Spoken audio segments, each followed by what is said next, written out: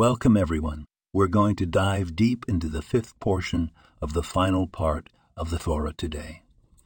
We find Moses in his final moments, bestowing individual blessings upon each tribe. In particular, let's focus on the river flowing from Bashan, a metaphor used by Moses to explain his blessings. The blessings given to the tribe of Asher seemingly contradict the conventional idea of excommunication.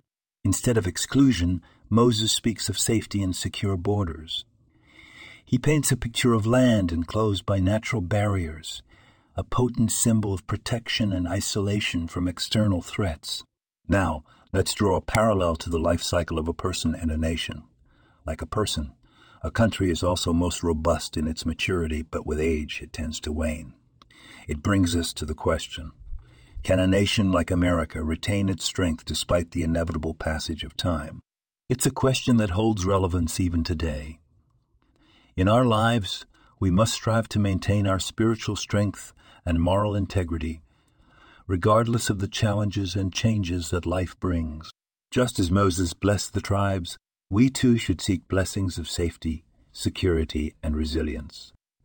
This podcast was produced and sponsored by Daniel Oronoff.